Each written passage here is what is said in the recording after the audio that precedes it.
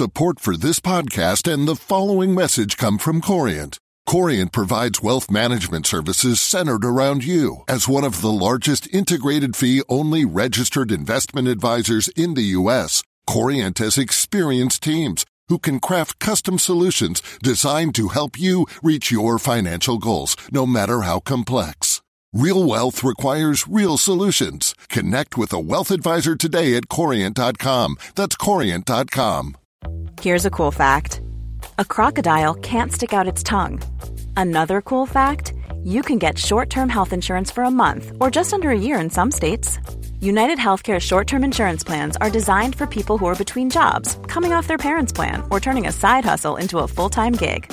Underwritten by Golden Rule Insurance Company, they offer flexible, budget-friendly coverage with access to a nationwide network of doctors and hospitals. Get more cool facts about United Healthcare short-term plans at uh1.com. The FT. Crash or correction? In the aftermath of Black Monday came Turnaround Tuesday. Investors' heads are spinning, but should we be looking for buying opportunities or battening down the hatches?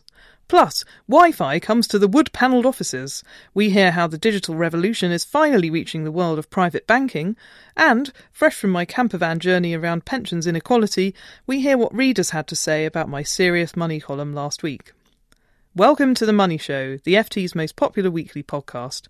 I'm Claire Barrett, and I'll be giving you all the week's money news in downloadable form with the help of my FT colleagues Judith Evans and Hugo Greenhalgh. It has been a rollercoaster week for investors globally as China's economic woes spread across world markets, causing widespread volatility and steep falls in commodity stocks as panic gripped the markets. In the UK, the FTSE 100, which hit an all-time high in April, was trading at 15% below that level on Black Monday. But then came Turnaround Tuesday as markets, including the FTSE, bounced back amid talk of overselling and news that the Chinese government had cut interest rates in an attempt to ease fears about slowing economic growth. What should investors make of this? I'm joined in the FT studio by Judith Evans, FT Money reporter. Judith, thanks for joining us today. You've been at the heart of reporting this story this week, so let's plunge straight in. Is this a crash or is it a correction? Well, that's the big question, Claire. There's certainly a significant slowing down going on in China. The rate of economic growth is not what it was. And meanwhile, there was also what most people have called a bubble in the stock market. It went up 125%. This is the Shanghai Composite Index from last October to its recent peak. So there's certainly a lot going on there. But I got a view through earlier from Pictet Wealth Management, which is pretty typical of what people have been saying today. And that says we view developments in Chinese markets as a sharp correction rather than the start of a long-term bear market. Let's hope they're correct. Is there any more negative evidence emerging that the theory of a crash could be more probable? Well, it's very difficult to say because markets have been so volatile over the last couple of days. One of the big things people have been looking at is the measures taken by the Chinese government to try and stem the market falls. And certainly when they lowered interest rates today, that really cheered investors. But as I say, we'll have to see. Well, obviously we'll keep a watching brief, but this has been a very unnerving week for investors, particularly those with money in passive index trackers. But has everyone done badly? Well, that's an interesting one. Passives have been really popular over the past few years, but of course the downside of those is that when the market goes crunch, your investments go crunch. And actually, active managers have done pretty well this year at insulating investors from some of the worst. That doesn't mean they've all made positive returns during this recent turmoil, but because they haven't held so many oil and gas stocks, so many mining stocks, and because they've tended more towards mid-caps, they've done better than a lot of trackers following the FTSE 100 or the FTSE All-Share Index. Now, sticking with the UK theme, which sectors have proved the most resilient? Well, a big one has been house builders. They're very domestically focused, unlike other companies which have exposure to international markets. Mm-hmm. I spoke to Standard Life today, who said they were very keen on Bellway, that's a house builder, also Galliford Try and Crest Nicholson. Companies like those have stood up relatively well during the market turmoil, and that's part of a broader theme towards companies which are catering for you and me, the UK domestic consumer. And amid the volatility, are there any clear buying opportunities that are being identified by fund managers other than the builders? Well, quite a few. I've spoken to fund managers who have all sorts of different ideas about what you should be buying at the moment when markets are a bit low. Broadly speaking, a lot of people are pointing to European equities. Closer to home, among London-listed companies, one fund manager told me Burberry was looking interesting. That is very exposed to the Asian consumer, but he felt the long-term story of the rise of the Asian middle classes and their taste for Burberry fashion accessories was not going to go away. Burberry, by the way, has fallen almost 30% from its peak earlier this year, so it's been pretty hard hit amid the turmoil. He reckons it's time to go back in. Well, indicative of maybe a story emerging among other stocks of that nature. Thanks very much, Judith, and rest assured, FT Money will keep a close watch on how checkered the markets may yet become. Still to come on the show, whether you're a campervan man or in Generation Tent, readers had a lot to say about my column on pensions inequality. We hear about their ideas for a fairer system. Before that, this week's FT Money enters the world of private banking, and there is evidence that this industry, built on centuries of tradition, is capitulating itself into the modern age with the launch of web or mobile-based apps for their clients. I'm now joined by the FT's wealth correspondent, Hugo Greenhalgh, who has been investigating their long-overdue leap into the digital age. Hugo, there are changes afoot in the world of private banking and wealth management with the launch of all of these mobile apps, but aren't they a bit late to the party? Retail customers have had these for years. I know. It does look on the surface quite rubbish, quite frankly. I mean, if you think about retail banks and their mobile apps, these type of services have been available for most customers for 3, 4, 5 years. Private banks are very late to the party, as you say. But the simple reason is that they don't want to do anything rash, or do it incorrectly for that matter.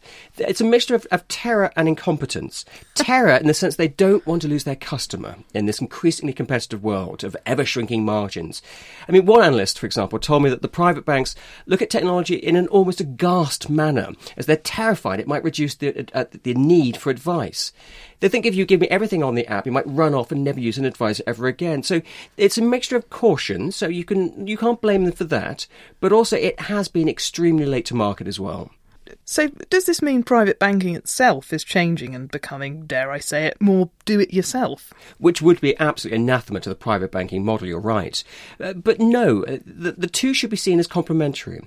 On the one hand, why shouldn't you be able to monitor your investments without having to make an appointment, phone your advisor, go and see the person, etc., etc.? So simple technological advances which actually will enhance this experience.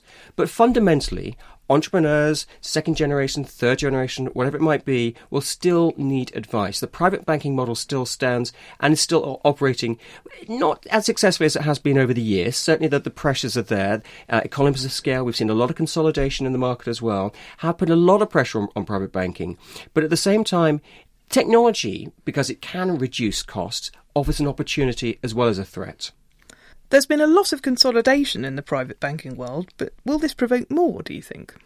Well, there are a lot of opportunities out there. One chief executive of a very old, traditional UK private bank told me that it's going to present a lot of opportunities for challenger banks as well to get into the private banking market. Okay. Because the costs are much lower, the cost of entry are much lower, that is, and also the cost of doing business are much lower. Because if everything's automated, if everything's on your mobile app or if it's online, then you don't need a whole bank of advisors or people in wood-panelled offices anymore.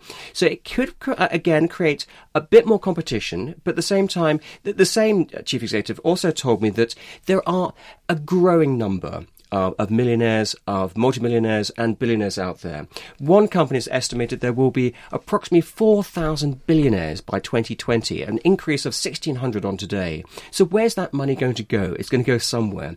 This current environment is a huge opportunity for everybody involved in the finance industry, but particularly the wealth management sector and private banks as well. Thanks very much there. That was Hugo Greenhalgh, the FT's wealth correspondent. Before our final item, a reminder that you can read this week's FT Money as part of the Weekend FT, which is widely available on both Saturday and Sunday, or read online at ft.com/money and follow us on Twitter @FTMoney. Now, all aboard the camper van for a ride down Pensions Easy Street. In my Serious Money column last weekend, I recounted how I had contracted pensions envy driving a camper van around the west coast of Scotland this summer as I encountered vanfuls of active retirees whose final salary pensions had contributed to an idyllic retirement at an age when they still had the time to enjoy it. As the government prepares to tinker further with our overcomplicated pension systems, I mulled over what the future might hold for those with less generous pensions, and particularly Generation Tent, young workers who have left university with huge debts and scant hope of getting on the housing ladder, yet must also find the cash to save for a pension. Well, the response from readers was phenomenal, and a great deal of sympathy was expressed from those sleeping under canvas when it came to pension provision. Not only are younger generations being asked to save their own money at a rate that would tax the desire for deferred gratification of even the most frugal, they are required to risk all in investment vehicles that may in time turn out to be wholly unsuitable, wrote David Cole from Essex. He, interestingly, suggested a big tent solution. The trend for sole personal responsibility in pension planning seems to run counter to the sharing society in which direction the digital revolution is nudging us, he said. Could this be the salvation of the retired in years to come? Sharing housing and resources will lead to happier communities, even if we can't afford campervan trips to beautiful Mull. One wealth manager wrote in to say he felt future generations of professionals will never be able to save sufficient in any kind of pension or ISA scheme to equal the guaranteed index-linked pension enjoyed by current retirees, adding that it would be impossible to save enough and still pay for mortgages and children on top. In my experience, he said, people, my own clients included, don't really grasp this until their 50s, when it is too late, quite often, to do anything about it. We also heard from a retired teacher, Brigitte Murray, who emailed in to say that this was not the whole story. Young teachers face a career average salary being used to calculate their pension, which they will not be able to access until they reach state pension age, she said. Would you be able to teach 30 inner-city teenagers at the age of 67, she asked? It is wrong of governments to encourage young people to take on huge debts. Many parents, like me, approaching retirement, feel this way and are bearing the brunt of government policies on higher education up front by paying their children's tuition fees and living costs up front, thus delaying the time that they can afford to retire. Finally, one reader said of the current government consultation on pensions reform, "It is somewhat ironic to ask younger generations to save more while imposing heavy taxes to fund generous subsidies for the older generations. With the exception of the flagship pension reforms," he said, consecutive governments have set bad examples that undermine the saving incentives by rewarding the previous generation's debt-fueled consumption. Even now, he added, most taxes are levied on earned income, yet most government spending is on the over 50s. Consequently, UK national debt is at 1.5 trillion and rising. Well, thanks very much to everybody who wrote in, emailed and tweeted in response to the article, and I promise we will be coming back to this theme in future editions of FT Money. We'd love to know what you think about turbulence on the stock markets, the quest for a fairer pension systems, or about money matters more generally.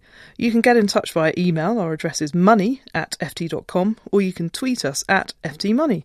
And you can leave comments at the foot of individual articles on our website at ft.com/money. There's just time to tell you what else is in this weekend's edition. We will review the extent of the full week's fallout on the stock markets, helped by the return of Merrin Somerset Webb, our investment columnist, and as usual, we've shared tips from our sister publication, The Investor's Chronicle, and the latest Director's Deals. The Money Show will be back next week, but for now, it's goodbye from me, Judith, and Hugo.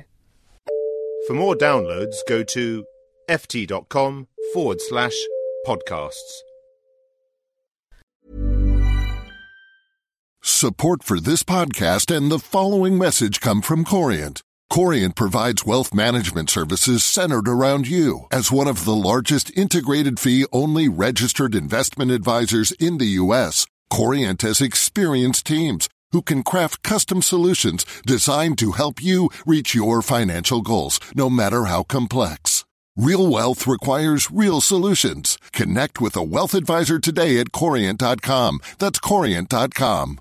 Hey, it's Paige DeSorbo from Giggly Squad. High quality fashion without the price tag. Say hello to Quince.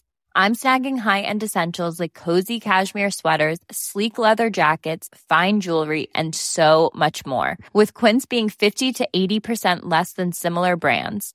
And they partner with factories that prioritize safe, ethical, and responsible manufacturing. I love that. Luxury quality within reach. Go to quince.com/style to get free shipping and 365-day returns on your next order. Quince.com/style.